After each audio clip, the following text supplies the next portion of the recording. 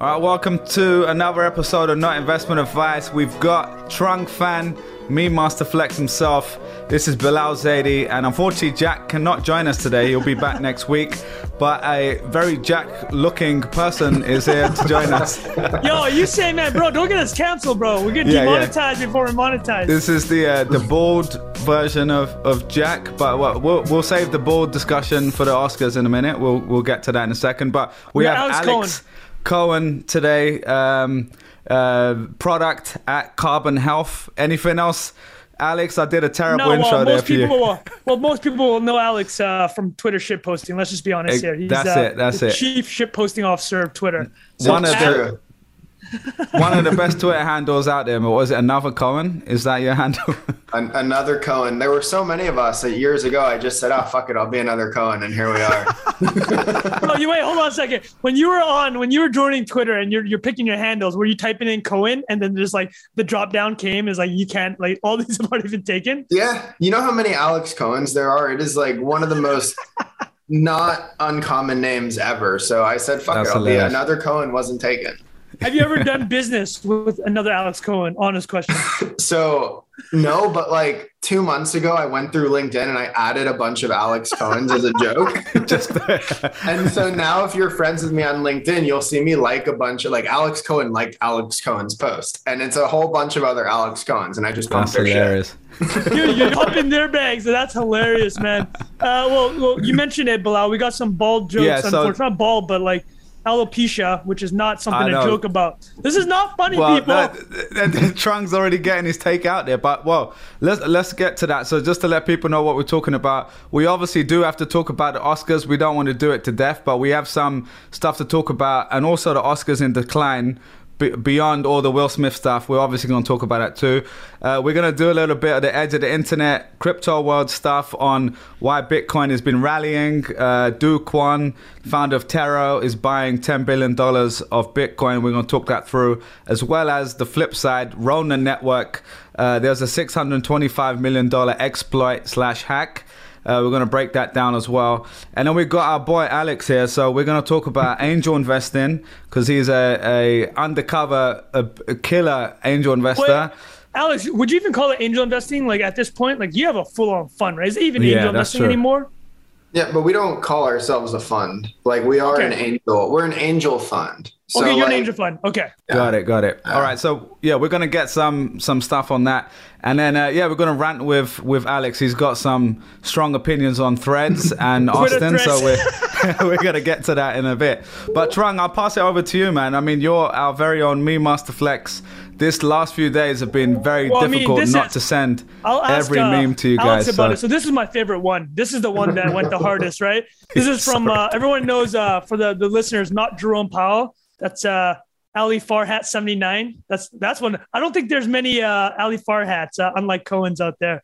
But this meme killed me. It's just a picture of Will Smith when he first heard the Chris Rock joke. And then shortly after when he was not very happy and had slapped Chris Rock.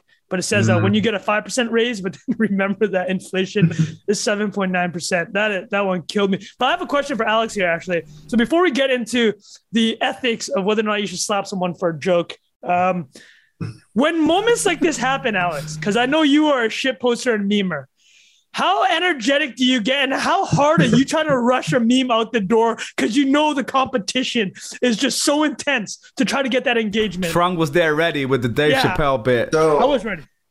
You know I went viral that night, right? Continue. I mean, you saw the tweet where I subtweeted Sahil Bloom and I was like, Chris Rock just got slapped in the face by Will Smith at the Oscars, and I'm two whiskeys deep. Oh God, that's hilarious, dude. I wasn't even watching the Oscars. Like all of a sudden, I see Will Smith trending on the trending panel, and I click. Okay. Actually, no. I follow Dave Portnoy, and Dave Portnoy posted the video, and he's like doing the play-by-play, and I was like, "What is happening?" He shares the uncensored video. Will Smith just rocks Chris Rock, and I was like, oh, fuck, this is like pretty good content. And the first thing that came to my mind was like, I'm 2 whiskeys deep. Here's 15 things that we can learn from this experience. And it popped. It got 4,000 likes. Dude, the thing I want to talk about is you nailed it. It's sick, right? When you're on Twitter enough, your first instinct, you're like this is good content. It's not like, wow, an assault just happened on national TV in front of 50 million people. Well, I guess 25 million or 15 million now. Nobody watches the Oscars. But your first instinct was, how can I capitalize on this meme? Oh, yeah. A meme was born. I was going through comments and someone posted like the straight up just the picture, the raw picture with nothing on it. I was like, this is a meme. I made the meme. I posted it to a couple accounts and like took off.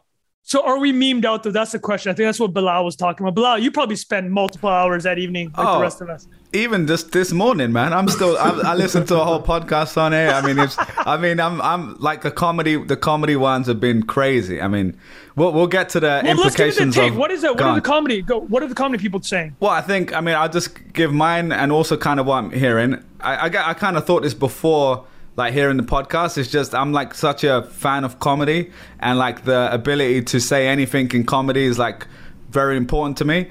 And like obviously to me, honestly, I might get in trouble for saying this, I think it was not even a top 10 offensive joke at any of those award shows. Like if you just watch Ricky Gervais, it probably did 5 in one sitting that were a lot worse than that. And the Golden Globes, yeah, he'll rattle off 20 of them. And exactly, and I'm not saying it's obviously it wasn't a great joke, like it didn't land. I can understand why they would be upset by it, but like obviously, yeah, I mean the take is don't go smacking people in the face. Obviously, that doesn't seem that crazy to me. Alex, yeah, I think he could have made his point by just like yelling and interrupting without the whole slap and like walking up.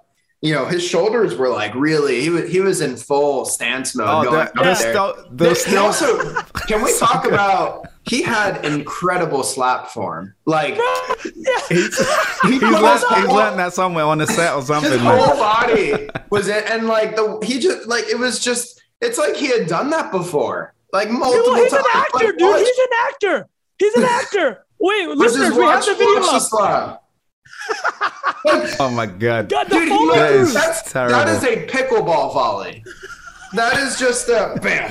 How long have you been in Austin, Alex? Jesus Christ. Dude, so I kind of hold on, people. We kind of emphasize this is wrong. This was an assault. Having said that, the way he did it to Alex's point, that is like what you would do on a set of a film, right? To sell the slap.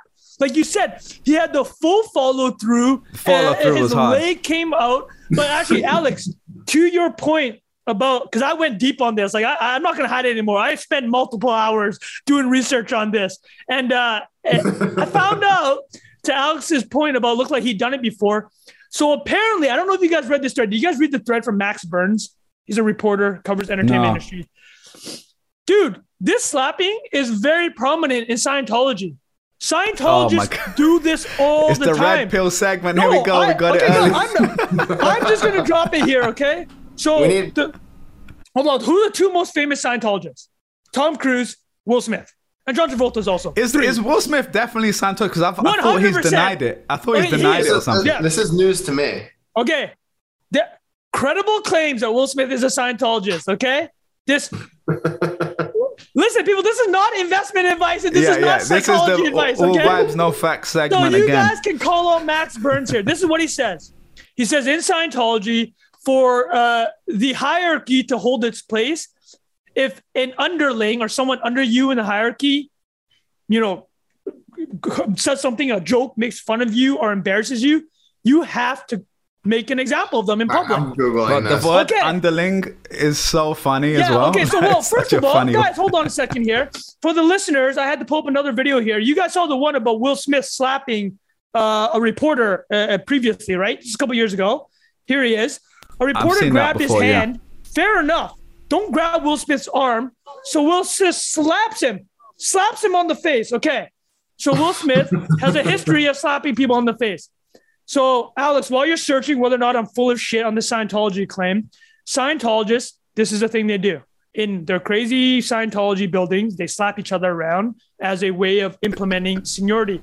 Tom Cruise does this, by the way, not by slapping, but by yelling at people. So you've heard the audios of Tom Cruise just berating people. Have you guys heard this stuff?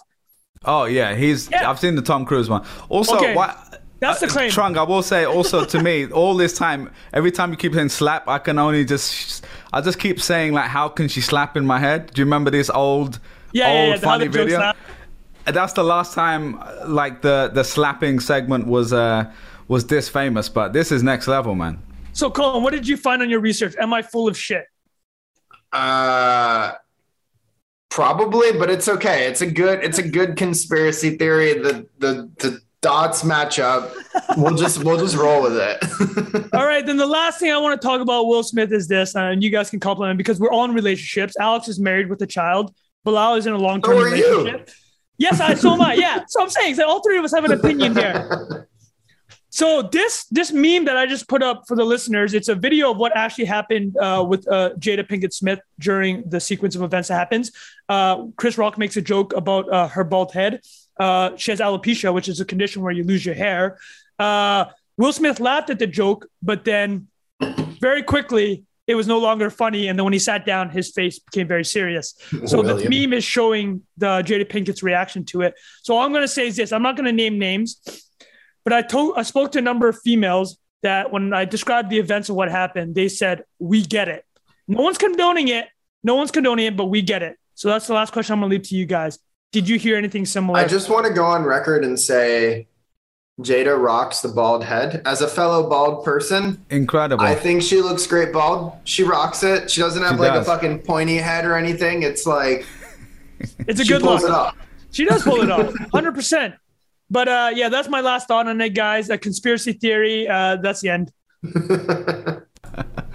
I mean, so yeah, anything else to wrap that up? I mean, I know, Trung, you were going to talk a little bit about Oscars in general, like before this whole thing happened, how much it's gone down over the years and stuff as well. Yeah, I was going to say, I mean, Alex, you said it, right? You didn't watch the Oscars. When was the last time you watched the Oscars? I don't remember last time I watched live TV for anything. I didn't even know live TV still existed. No, I mean, the Oscars used to be massive, right? It used to be the size of the Super Bowl. Like, even in the 90s, they were getting 50 to 60 million viewers. And actually, the 90s was when it got crazy, like super influential because Harvey Weinstein, speaking of like Hollywood creeps, because he turned the Oscars event and the lead up to it with the Golden Globes and like voters getting swag bags and like the DVD screeners. You remember I used to watch the leaked movies. It always says, hey, this like DVD belongs to XYZ. It's not supposed to be leaked. This is all part of like this Oscars industrial complex where you got all this money involved to try to push a winner for Best Picture. And the reason you did that is because it actually used to make a huge difference. In the 90s and early 2000s, if a movie won Best Picture, it would make tens of millions of dollars more at the box office. So like, as an example, American Beauty, you guys probably saw it with Kevin Spacey, who also has a pretty sordid history now, but it made $55 million before it won Best Picture. Afterwards, it added another $100 million in the box office. So like the Oscars used to really matter, not just like culturally for Hollywood, but it was like great business. Did you write a thread on this yet? I did not, man. I should have. I was thinking there's going to be a real serious one from Trung. The implications on free speech from Slap. Man. Well, I mean, it's like nobody watches it anymore. And all these things I couldn't name you what won the last 10 Best Pictures. And the bump they get now is irrelevant. Like Apple won for Coda. So Apple Plus, the movie that won Best Picture Coda. Is it really going to push like hundreds of millions of dollars worth of subscribers? But what it will do is it'll attract talent for them, right? It's a different mechanism now. So that's basically the economics of the Oscars, why it used to matter, and actually why now they have 15 million people watching it. It's a fraction of what it used to be, why the business is so bad now. Yeah, no one cares. I have no interest in watching the Oscars. I'm like, oh, they won Best Movie. Like maybe I'll watch it on Netflix when it comes out in 6 months. Did you ever have interest? My parents did, not me.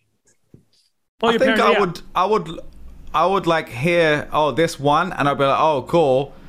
Let me check if this corresponds with an IMDb rating that I think is worth me checking out, basically, because sometimes they give it to those like very artsy Hollywood type movies, and you're like, this is dead. Like, what? How did this win an Oscar? But yeah, I mean, I will say the performance of Will Smith in, was it King Richard, for what he won? Yeah. He ended up winning Oscar that night, for people that don't know, which probably no one by this point. I mean, that film was actually amazing. Did you guys watch this? No, I caught a bit of it. Yeah, it was really good. It was really good. I really enjoyed that, yeah. But, I mean, anyway, Will Smith, we're not condoning hitting people here. But I guess just to wrap it up in a bow, Trung, any last thoughts on the Oscars stuff, mate? Well, you actually mentioned the IMDb thing. One of the traces, one of the things that trace back to kind of the irrelevance of the Oscars is when they didn't nominate Dark Knight for Best Picture in 2009. 2008, people lost their mind. And that's number 2 right now on IMDb's, or number 3 on IMDb's list. Which movie? The Dark Knight. So the year after that is when they expanded the Best Picture nominations from it was only just 5 that you could do up to 10, because they never directly acknowledged that it was the Dark Knight, but everybody knew that was the reason. They're like, okay, listen, if you guys can, the people's favorite. Yeah, it's the people's movie, right? It's like, this is why it's so irrelevant now. Like nobody, first of all, everything you guys said, nobody watches these movies anymore, or the movies that are being picked are so indie, and the vortex of celebrity now has gone to like Instagram, TikTok, and YouTube, like for under 35s. It's actually pretty sad, man. The Oscars used to be dope. Yeah. Maybe we should start a new Oscars. A shitpost Oscars. Man, I know Alex can be on top of that.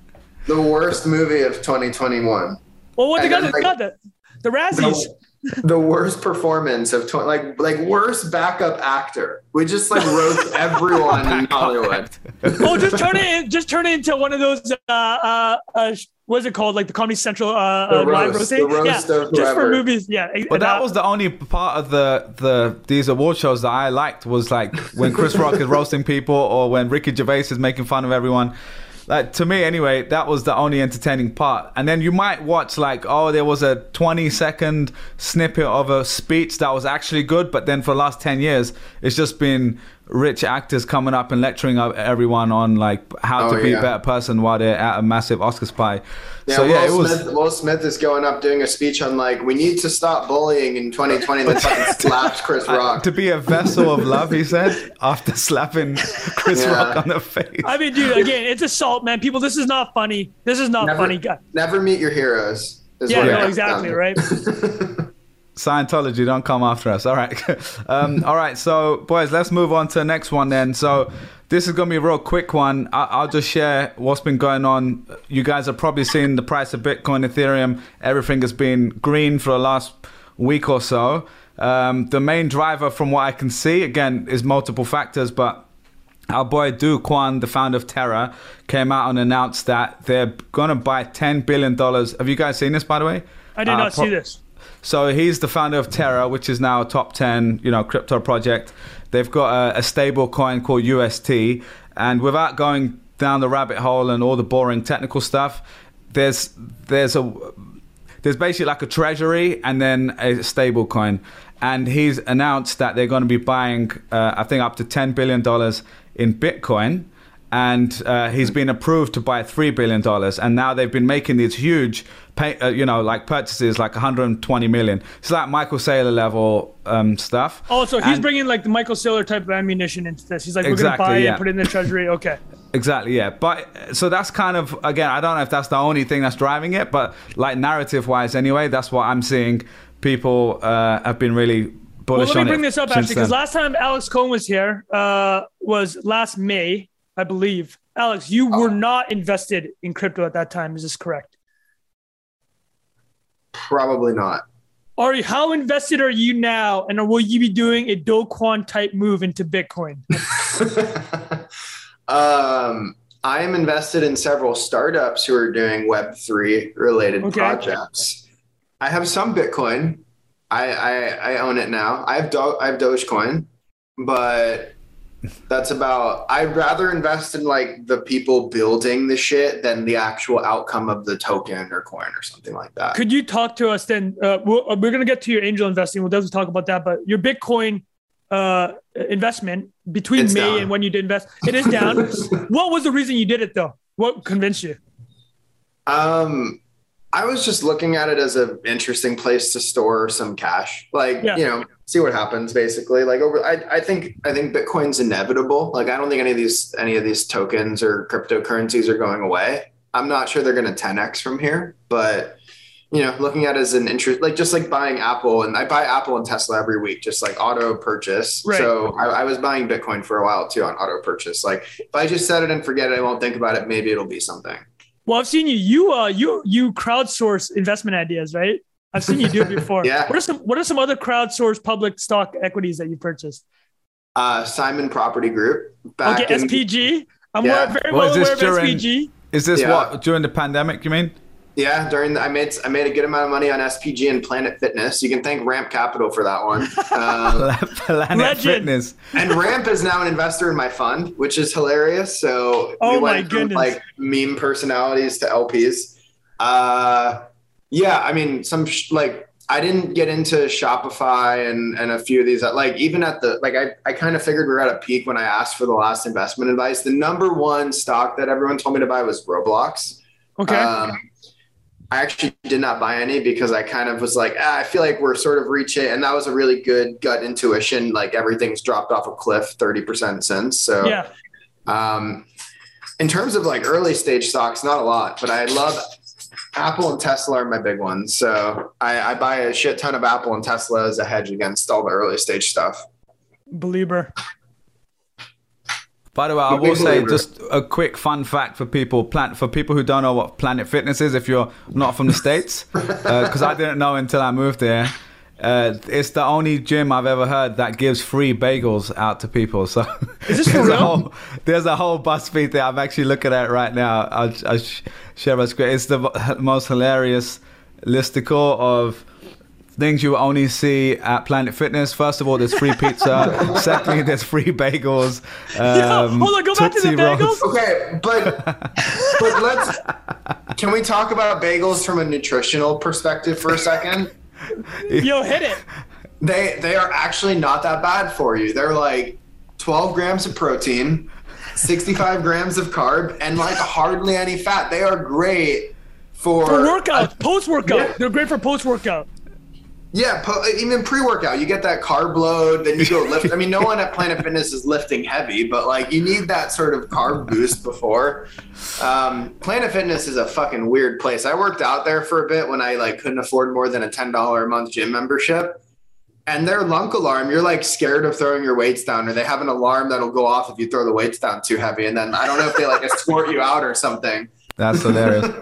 That is actually a very thoughtful device at a gym, man, because there are some people get real aggressive on those deadlifts. You're supposed to lift heavy though. How do you lift heavy if you can't throw the weights down? That's actually a great point, and it's an injury risk, right? Because let's say you're getting the full Olympic thing going, if you're doing like push squats or snatches, and you got to like gently put it down, you're actually gonna injure yourself. Yeah, you're gonna pull out your back.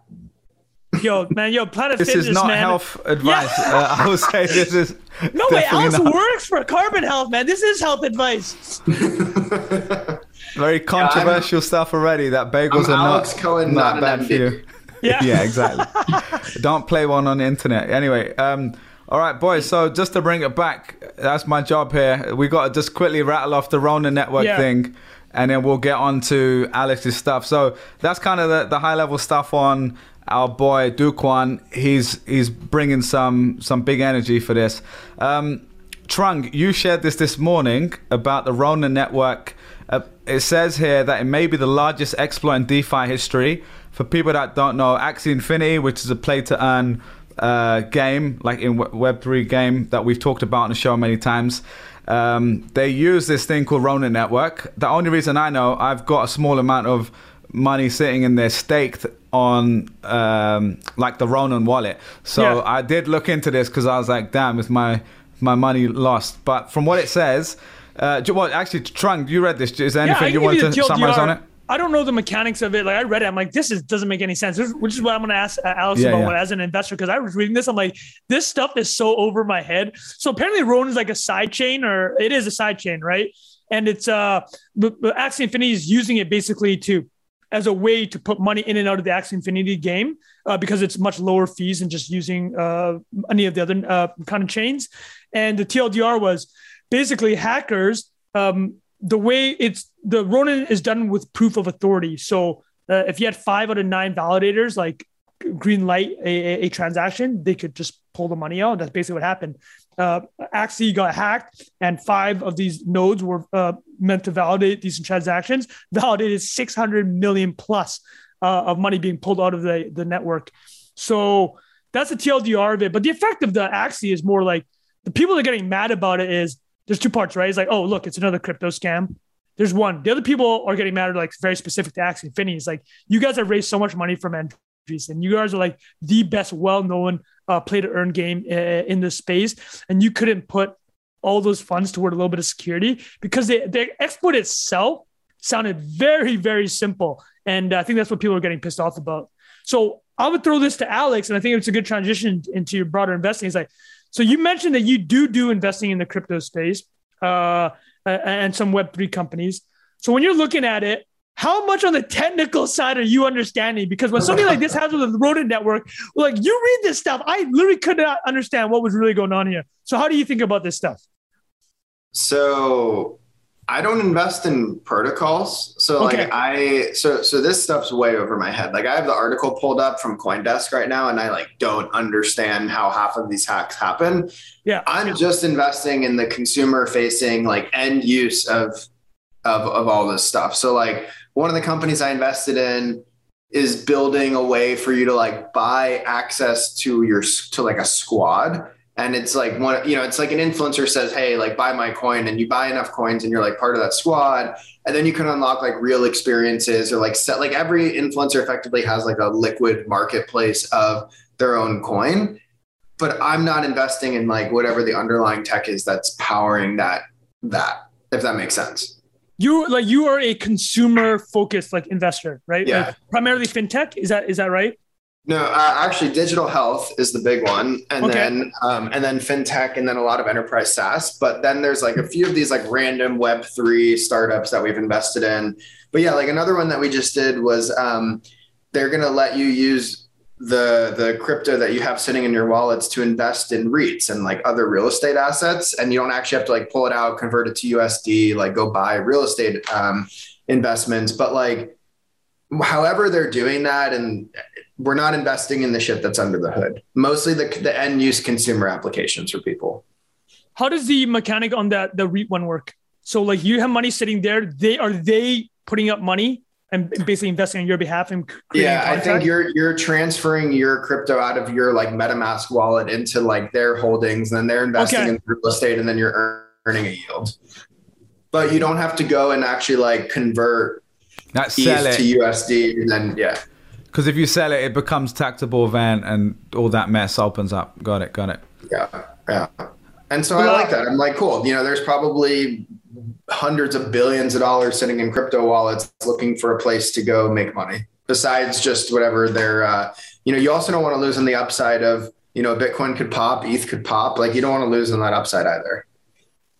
That's actually really smart, a way just to use kind of the idle crypto, because we talked about in the past, right? It's like when we had Tom Osman here talking about the guy selling the Ether rock for a mill, it's just like, man, people are just sitting with tens and hundreds of millions of dollars of Ether in their wallets, right? They just want to do crypto native things. Like they don't want to convert it to fiat and like dick around in the fiat world anymore. It's really smart.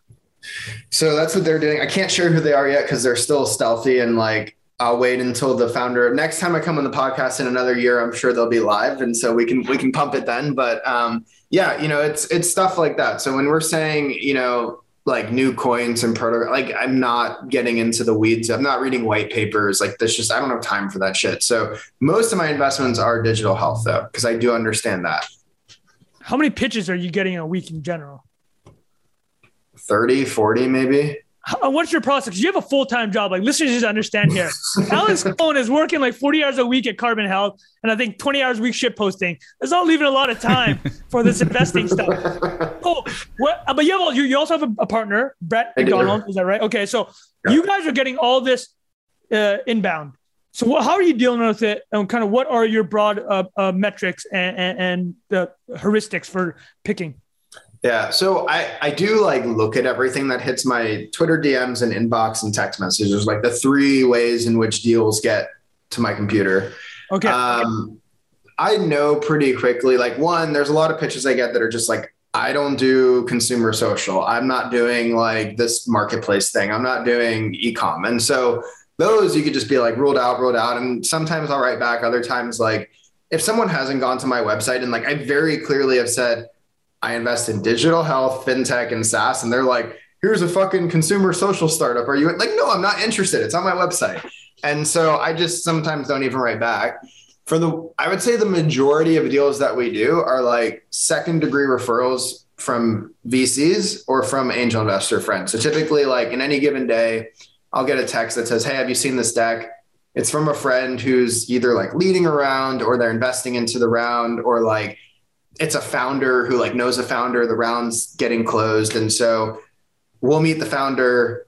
We have a very good selection process, I think, in terms of getting to like, this is something we're interested in. It's legit founders. There's no fundraising risk. Like the round's going to close. There's either a lead or they're like 60% of the way through. Once those things are checked off, then like we'll take a call, meet with the founder, get a sense, is the market big? Is the founder legit? Do they have the right team? Like all the things that you would try to suss out in a 30 to 45 minute call. We chat about it and we're like, this is a good bet or it's not a good bet. And that's basically the process. And so far it's been going okay. Like granted, the market was crazy last year, so it's hard to know if anything's real, but I don't know, 40% of our companies raised follow-on funding after we invested, and things seem to be going well so far. Well, how many of those deals do you do? Are you on like a deal a week kind of a cadence right now? Yeah, about 3 a month is kind of the average between, but there's 2 of us, right? So it's like 2 part-time, make 1 super part-time. And because 20 hours a week ship posting, 80 hours a week at Carbon. I would say at this point, like the fund deal flow comes a lot more naturally because my network's really large. And so people just like send me stuff, or like I know a founder from a while ago who's raising. And so if I didn't have that network, this would be like an impossible thing to do without being full-time. And this network is just from your previous, like, this is like Carbon, you previously sold the startup to. So like you've been in the game for a while. This is like, 10 years of just meeting hundreds or thousands of people who work in tech, basically across like founders, VCs, early stage operators, like even Carbon, right? If you look at our team, a lot of the team has been around the block a bunch of times. Like Aaron founded Udemy before starting Carbon. Russ Fraden, who's our vice chairman, is like a prolific angel investor, sold 2 companies for a lot of money. There's a lot of like legit people. And so that network just grows exponentially over time, the longer that you stay, I think, in tech. Yeah, Alex, you were based in on the West Coast, right? You're now in Austin. We're going to talk about that in a bit. But since COVID and the last couple of years, how have you seen the shift between doing stuff, obviously virtually when we had to do it, versus now when you can actually start seeing people again?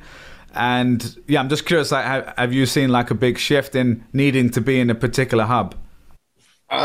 So, all right, I'll sort of separate the question into 2 parts, because there's like the actual investment, like what companies do I need to be somewhere to invest in companies? And then the second question is, do I need to like live somewhere to work near the team that I'm working with every day? And like, is that a broader trend?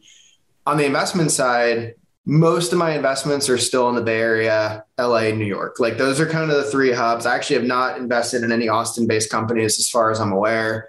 I invested in 1 Dallas-based company, but like mostly SF, New York are kind of the big 2 hubs. I think you still see the majority of really, I would say, like top tier ambitious founders in those 2 hubs.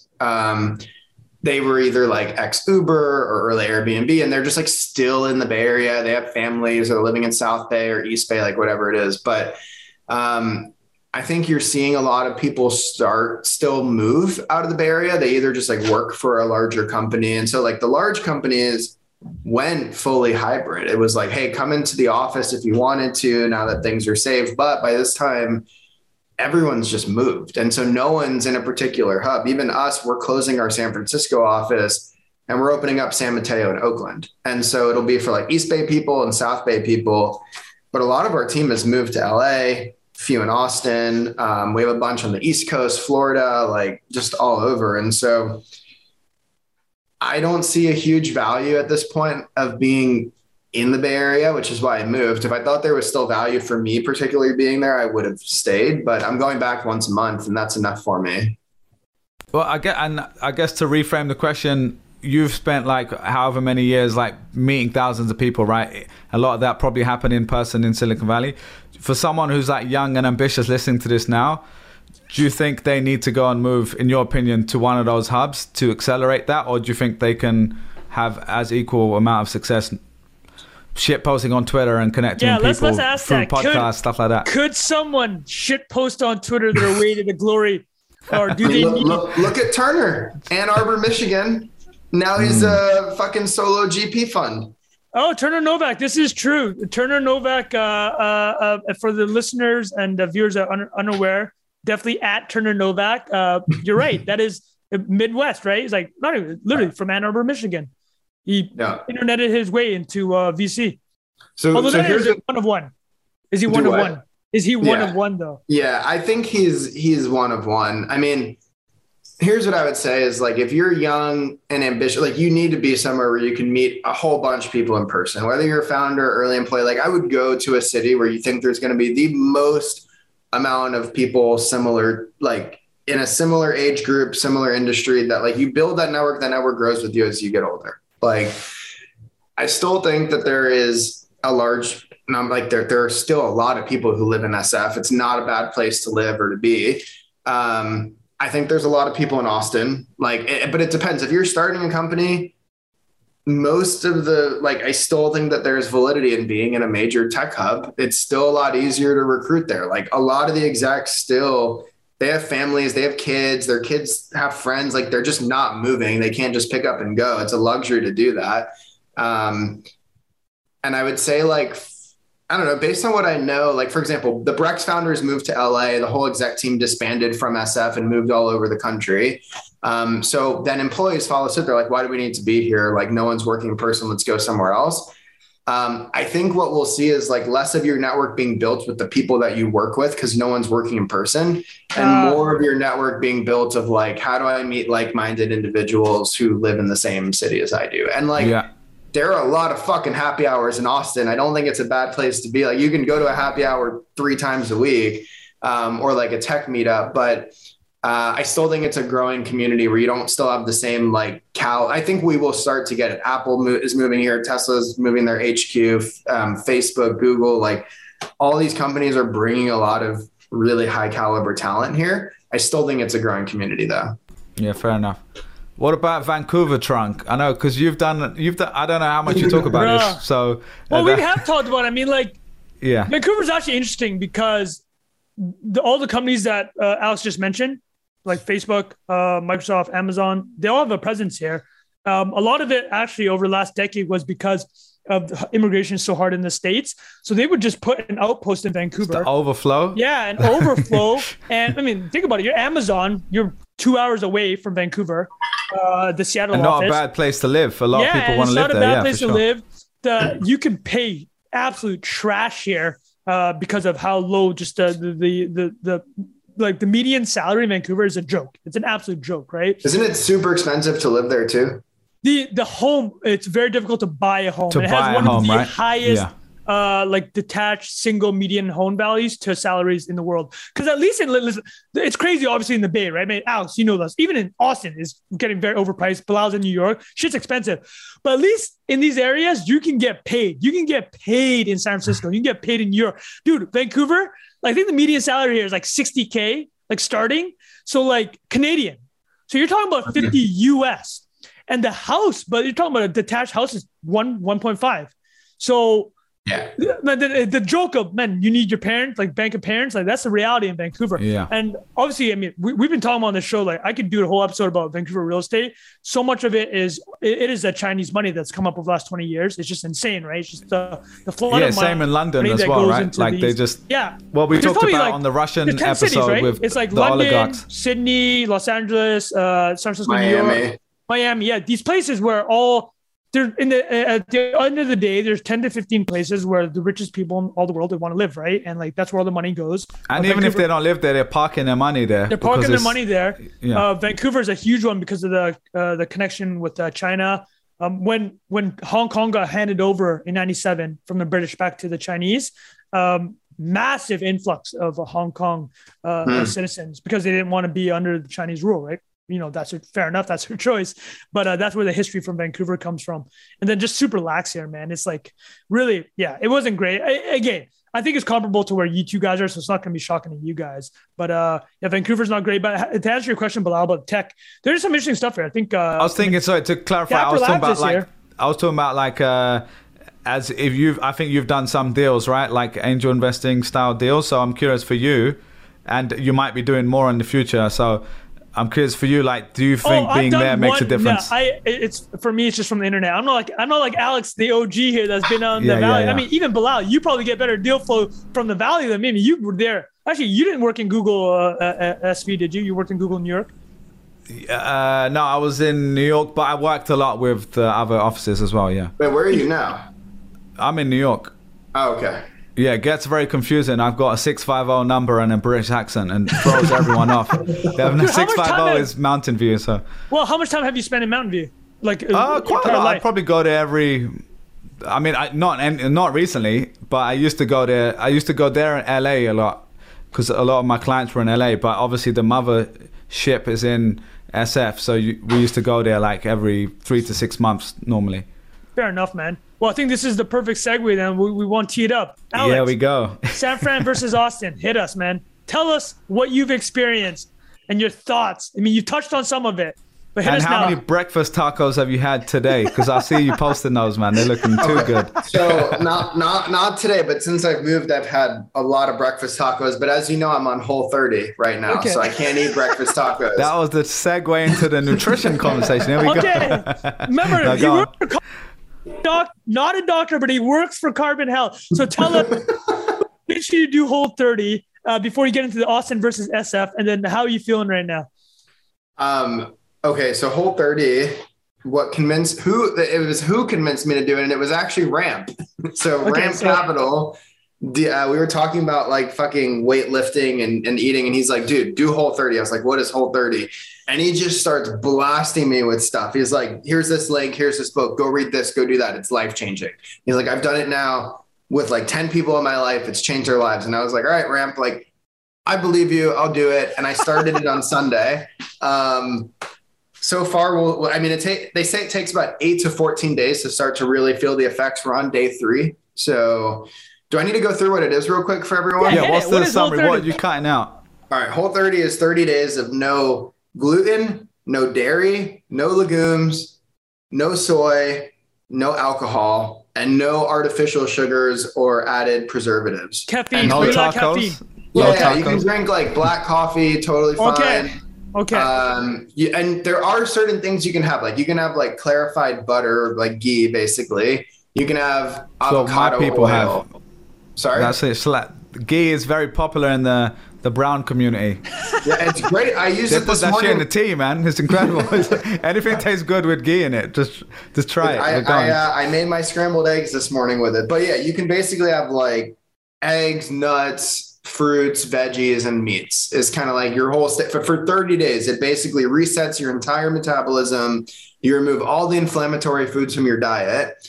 And by the end of 30 days, you reintroduce these foods every like 2 to 3 days, and you start to see which of them impact your body the most. So you can build like a long-term holistic diet around the foods that actually impact you. But it takes 30 days for you to wipe the slate clean. Like I was eating fucking Lucky Charms with protein powder for breakfast.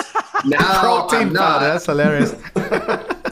Now I'm not. And so my body is going to like go through a big reset. I'm like shocking the body by removing like all these artificial high fructose corn syrups from my body. So that's 30 days of Whole30. I'm on day 3. I've had no bread in the last 3 days I used to eat like a tub of Greek yogurt a day. I'm not doing that anymore. So my body is very confused at the moment.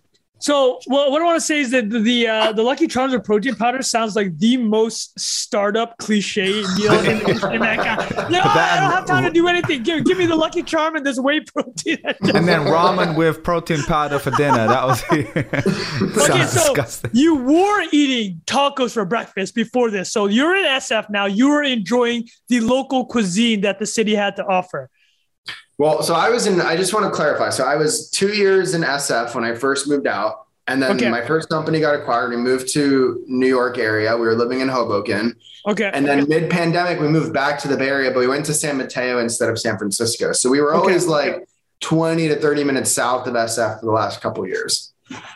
So Austin, way better than fucking Bay Area. I'm going to go on record and say that although like you know, someone's definitely going to call me on and be like, you've loved everywhere you've moved and you moved 5 times in the last 10 years. And it's like fair, but I actually have loved Austin. So like quality of life is really easy. Things are 30% cheaper. Like you don't feel like you're paying California your entire paycheck just to live in nature, which was like how we felt by the end of living in the Bay Area. Was like, wow, all of our income is going to California so that we can like look at one fucking mountain in Mountain View. And then like, that was it. The other thing is like, I guess I'll give away my age, but I'm turning 29 in 2 weeks. And to have a baby at 29 years old in like the Bay Area is basically being on an episode of 16 and Pregnant. Like everyone is 10 years older than you. Everyone waits until they're like in their late 30s to have kids. And that's totally fine. I don't care what people do, but it makes it impossible to make friends like other, you know, like my wife's a stay-at-home mom. There's no stay-at-home moms in Mountain View. It's just all like nannies basically. And so that's a great point. That is that is a super fair, me and my wife were dealing with it too. Is like, we had our kid, even we're talking like a 2-year gap. Dude, like Alex, you know the difference like between 4 and 2. You can't really play with a 2-year-old kid when you have a 4-year-old, right? Like the cognitive mismatch is just still too much. So like you're talking literally 10 years. Trung, how old were you when you had your kid? 33. All right, cool. Yeah. But yeah, Alex, 29. You definitely. I mean, that is the early, crazy man. thing That's is, early, 29 for our parents' generation was that you had 3 kids and you're almost easy. For our generation, but 29. But it's not early if you live in like fucking Kansas or Texas completely. Or Florida. It's only early if you're in SF, New York, in these or LA. Coast areas, completely not. Because we're all trying to be babies until we're 39. Well, Zadie, let's tease it out. What's the plan here, buddy? We got one on deck? Are we letting it loose on it? No, my age is I'm 34 in June, so I'm still. You're still got a little bit of time, unless, buddy. No rush, buddy. Yeah, I'm not in a rush, man. But yeah, anyway, it's cool that you guys decide just to go for it. Yeah, I mean, and all, like my wife's made friends. They go to the fucking science museum and the pool and the parks together. They go to like Orange Theory, and I've met a bunch of people here so far, and it's been great. Like that just didn't exist and we like tried. We tried to find other parents our age with kids, and it just like was not a thing. And I will say the one last driver for us was our families on the East Coast in Florida. Coming out to help with the baby was a 6-hour trip. It took all day. Like going back, you lose, you know that trip from SF to New York where you lose 3 hours plus it's 6 hours traveling. Now it's a 2.5-hour flight, 1 hour time change. And game changer. Yeah, super game. And we can also afford a house out here. Like I'm not rich enough to buy a house in San Mateo for fucking $8 million now for a 4-bedroom. And we were able to buy a house in Austin that we're closing. Well, once this Web3 real estate thing pops off, you'll be more than rich. You'll be owning multiple houses in Mountain View, brother. Yeah, Mountain View in the metaverse. Hey, so you have posted photos online of the crib. You're building a house, is that right? Yeah, building a house, 2,400 square feet, a third of the cost of what it would have been in Mountain View. Did you sneak it in before the mortgage rates went up? Did you have to take out a building loan? No. Well, so we signed the contract before rates hiked, but you can't lock in rates unless you're 90 days out. And we're more than 90 days out. So, but it's fine. We're going to work with like a private bank that works with early startup employees. The rate should still be like around 3%. Well, once they see like your angel portfolio, man, they're going to give you a very reasonable rate. They're going to be, oh man, you're basically a doctor, sir. We're going to treat you in the doctor bracket, Mr. Alex Cohen.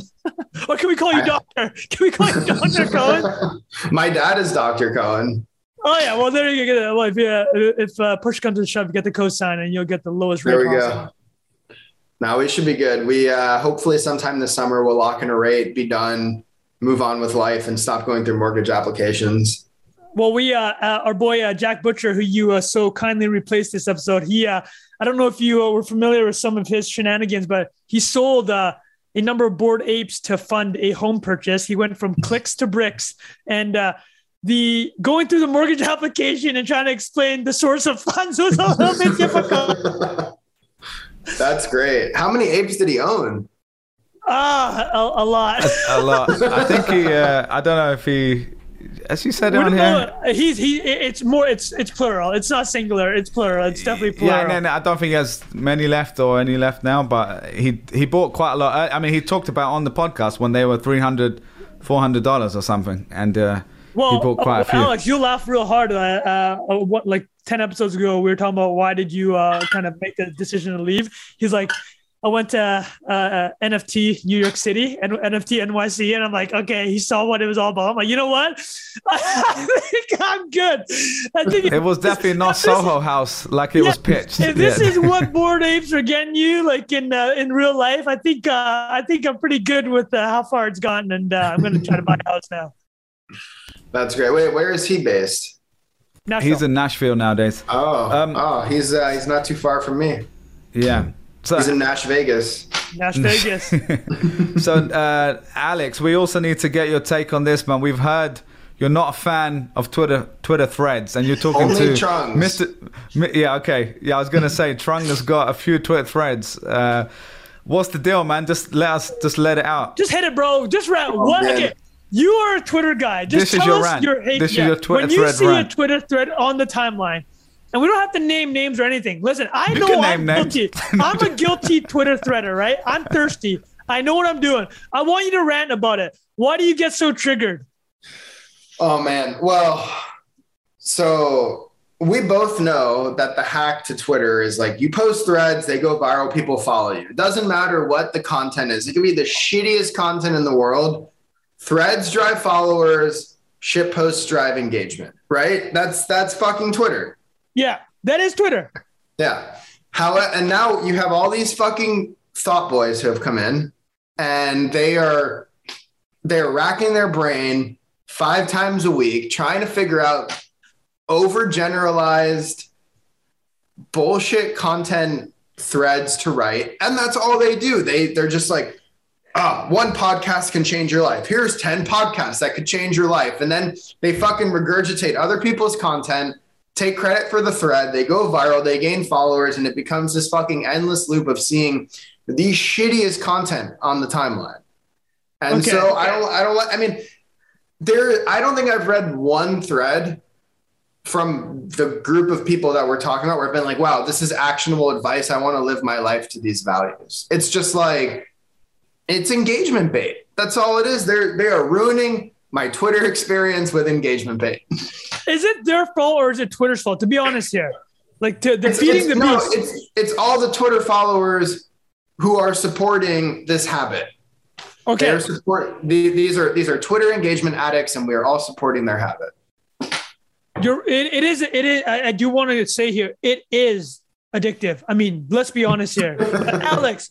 When you go viral, and I've seen you've had some absolute bangers, brother. How addictive is that dopamine drip? Let's just be honest here. I'll be honest. It is. Twitter's a dopamine machine. I know it. It's so unhealthy how I use Twitter. So in a way, I understand what you're saying, and I do agree with it. I'm kind of blaming Twitter here. Listen, if they're rewarding it so hard. These tweet threads. It's absolutely wild, man. It's absolutely wild. Yeah, they're pumping that shit for extra engagement. They love it. I don't know. I mean, look, I'm a hypocrite saying all this because like all I do is shit posts for engagement. But I will say, I think the biggest difference, and I will bucket you in the same category as me, is the shit posts come from a place of authenticity. It's not like inauthentic. Right. I'm writing shit for the sake of like, these people are fucking doing this to eventually have enough followers to launch a course, charge some dipshits money to pay for the course, and then like turn it into a grift. I am not grifting Twitter. I'm not turning my ship like, I'm not trying to like continue to post this fucking, endless cycle of threads to eventually charge for a course and get people on some grift. Okay. So you're saying like the intent of why you're doing this matters, right? Like I will be very honest. Like I'll tell you why I do it. I literally only want to grow an audience. And I think Alice will like this sentiment. I just want more people to see my memes. That's literally, I'm being very honest, man. It's like, listen. They're good memes though. Yeah, I was gonna say, they're fucking great memes. It's just math. More people are going to see my memes at 360,000 followers than at 3,000 followers. It's just pure math. I'm like, and if Twitter is telling me the only way to grow that audience, like literally that is the only way. unless you're freaking Elon Musk or of this nature of a famous person, there is no other way to do it. That's the sad part. There's no other way to grow on Twitter. That's just the reality. Yeah, no, I mean, it's all the threads. The threads drive followers. I don't know why they reward threads with followers, but that's just what happens. And so like whenever I've got a founder or like an executive is like, how do I grow my Twitter followers? I'm just like, write threads, dude. That's the only way that you're going to grow your like, again, the shit posts, people laugh, they like them. But even when they pop and it gets 10,000 likes, the follower counts are minimal compared to posting a thread, even if it gets a quarter of the likes. So, oh no, you show. I remember I think you had one with like 30,000 likes, and you sent me, it's like, dude, I got like 2 followers out of this. Yeah, the bed frame tweet. Yeah, the bed. That's if you go to at another Cohen, you'll see it's pinned to his profile. It's just beautiful. That's a beauty. I do think intention matters, and I think the people who are posting these threads, like when they're saying, here's my top 15 like life advice tips, they are not actually trying to give people genuine advice. They're coming up with the most overarching, generalized BS list to drive follower counts with an intention to either like sell you some shit down the road or to pump a course. And I don't like that. That doesn't sit well with me. It's like the fucking Tony Robbins of tweet threads. Jesus Christ. All right. I will say, just not to overanalyze this. I'm trying to be objective here. So I'm talking to 2 people who are both on one end of the spectrum of using Twitter for fun. You have your own life. You have your own family. You got jobs. You earn your own money. And I 100% agree. The generic ones of like, you literally have templates. Like there's software that people use that has, here's a template. Use 15 things to blah, blah, blah. And that stuff I also find annoying and boring. I will say there's plenty of people that I've seen that write really good threads, and I'm like, oh man, I actually learned something, or it was kind of like simplified. That's not what I'm referring to. Yeah, you're referring to the really annoying, like clickbaity ones. I will actually tell you, Bilal, to your point, and I think I would like your opinion. You want to know what actually kind of salvaged the thread format? And this, I mean, I'm not saying this in like, sounds pretty cynical, but it's true. It's like, since the Russian invasion of Ukraine, do you know how many people have been using the thread format? Because there's those experts, right? Which don't remember the trucking. There's a wheel truck expert that is writing. That was a great thread. What I mean is like, he has written a dozen of those, and they're all amazing, right? Yeah. But like this has happened in. But that's in the point. It's not the threads. It's not the thread format. To me, it's not really a thread thing. It's like people writing clickbaity stuff. Like they also make.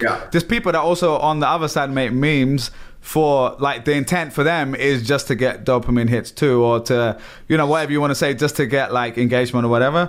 So personally, you might have noticed I haven't been writing anything on Twitter, even on Instagram. I haven't posted a picture on Instagram for 2 years.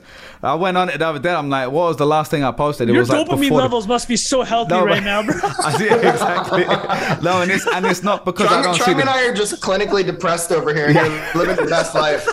No, Twitter's still amazing. It's just that I've kind of been a little sick of everything for a while, and I needed a nice retreat. That's why I do the podcast. Every week we do the podcast. We've done it every week for a year. And the reason is, this is how I get my thoughts out. We get to talk about it. Yeah, you're not going to have 100,000 people listen every week versus a tweet. But like, I get to talk about stuff in a way I like to do it. So you need to do both though, right? And like, if you really want to take it seriously, like the way Trung is, you know, you've left your job, you're now doing your own stuff.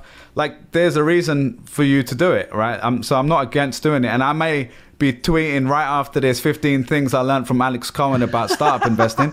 So don't judge me then. But yeah, so that's kind of how I feel about it. It's more about like, I completely agree with you. The people who are just doing it for that sake and they're literally just copying each other, that shit is really boring and annoying for sure. I'll let you in on a secret. I also want to say real quick. So like back to your point, Trung, there was a guy who's a fucking expert in like war vehicle tires. And he posted all these threads. And I was like, this is amazing. Like you are learning. It's like unique knowledge that he can share. Completely. And a tweet thread's a great way to do that. But he's not in 2 months like, hey, sign up for my fucking war truck tire course. And we don't know yet. We don't know yet, buddy.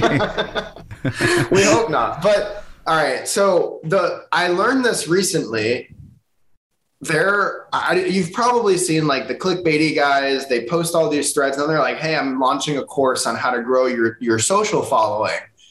The course is like literally how to write threads, but in the cohort of other people who have also paid for the course, your entire job is to pump each other's content. And so they're all like writing threads in a WhatsApp group, fucking saying, hey, pump my shit, pump my shit. And so now you have like 10 new people writing inauthentic tweet threads, pumping each other's shit. And the guys who are selling the courses are also pumping the shit. And so it's just like spiraled out of control. Yeah, it sounds like a big waste of time, It definitely did get, like, we can all agree that in the past 6 months, it has noticeably gone out of control, right? Like, this is not us like imagining.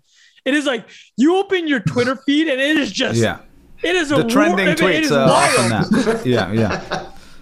Yeah, it's gotten abused. Like the threads have gotten massively abused recently. It's definitely this is what I want to bring up. Like, I'll bring up one last point because, dude, you work in tech, man. Your product, dude, is like, so LinkedIn had the same problem, right? Like 5 years ago, somebody hacked the system, and the system was this. Yeah, the Broetry, right? And it's very simple. It's like the LinkedIn algo was prioritizing if you click Broetry. Yeah, Broetry. Yeah. So like the word bro plus poetry. Like these dudes were writing single line, similar to what we're seeing now. Oh yeah, the single line stuff. Yeah. The single line, like hustle porn stuff. But like this was the thing. Like when you click on the read more button on LinkedIn, because when they show a post, right, it's cut off and then it says read more. LinkedIn was like overweighting when people clicked read more, right? And these guys are writing clickbait headlines. People would hit read more. They'd be like, fuck, I fucking clicked it. But they actually changed it, right? LinkedIn actually changed it. And they banned those guys. They banned the guys who... So right now, Twitter has this problem with threads. And I am an offender. I have gone to 360,000 by being a thread guy. So I am not innocent here. All I'm saying is this. It is within the power of LinkedIn to look at these threads and Twitter and do something about it. You're PM guy. What are you doing, Alex? You're seeing this issue, but you have to get engagement. What are you going to do? Deal with the devil. All right. I'm just spitballing here. So if first thought that comes to mind, you have an entirely new type of post that is, you recognize when someone's posted a thread, you let them post their threads, but you give every other Twitter follower the ability to fucking filter threads out of their timeline. Or downvote. They brought the downvote out. Downvote too. Like, oh, fuck, this was clickbaity. Downvote, your content shitty. And maybe you get enough downvotes, you can't post a thread for like 2 weeks. I feel like this stuff doesn't work great because I often press like the 3 dots and like don't show me tweets like this, and the next day I see the same person post the same thing. I'm like, I'm pretty sure I pressed it on this tweet. Like, give the algo some time, man. These guys aren't wizards. I've been doing it for a year, dude. Yeah, come on, bro. No, I think they need to treat a thread as its own thing. And when you say don't show me tweets like this, it's not don't show me tweets related to this content type or this subject type. It is, I don't want to see more fucking clickbait threads. Like that should be the thing that happens in the background. In the settings, like a big ass checkbox. Don't show me the clickbait things. Alice, to your point, they are floating Twitter essays, right? Like, people are just like, guys, listen. Yeah. It makes more sense.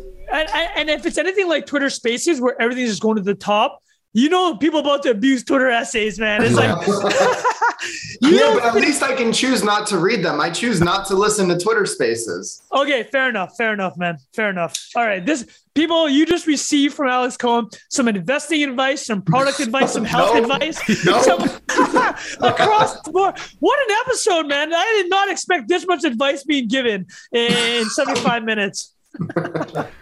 Alex, thanks for coming on, mate. Our legal team is about to serve me a Slack. They're pinging you right now.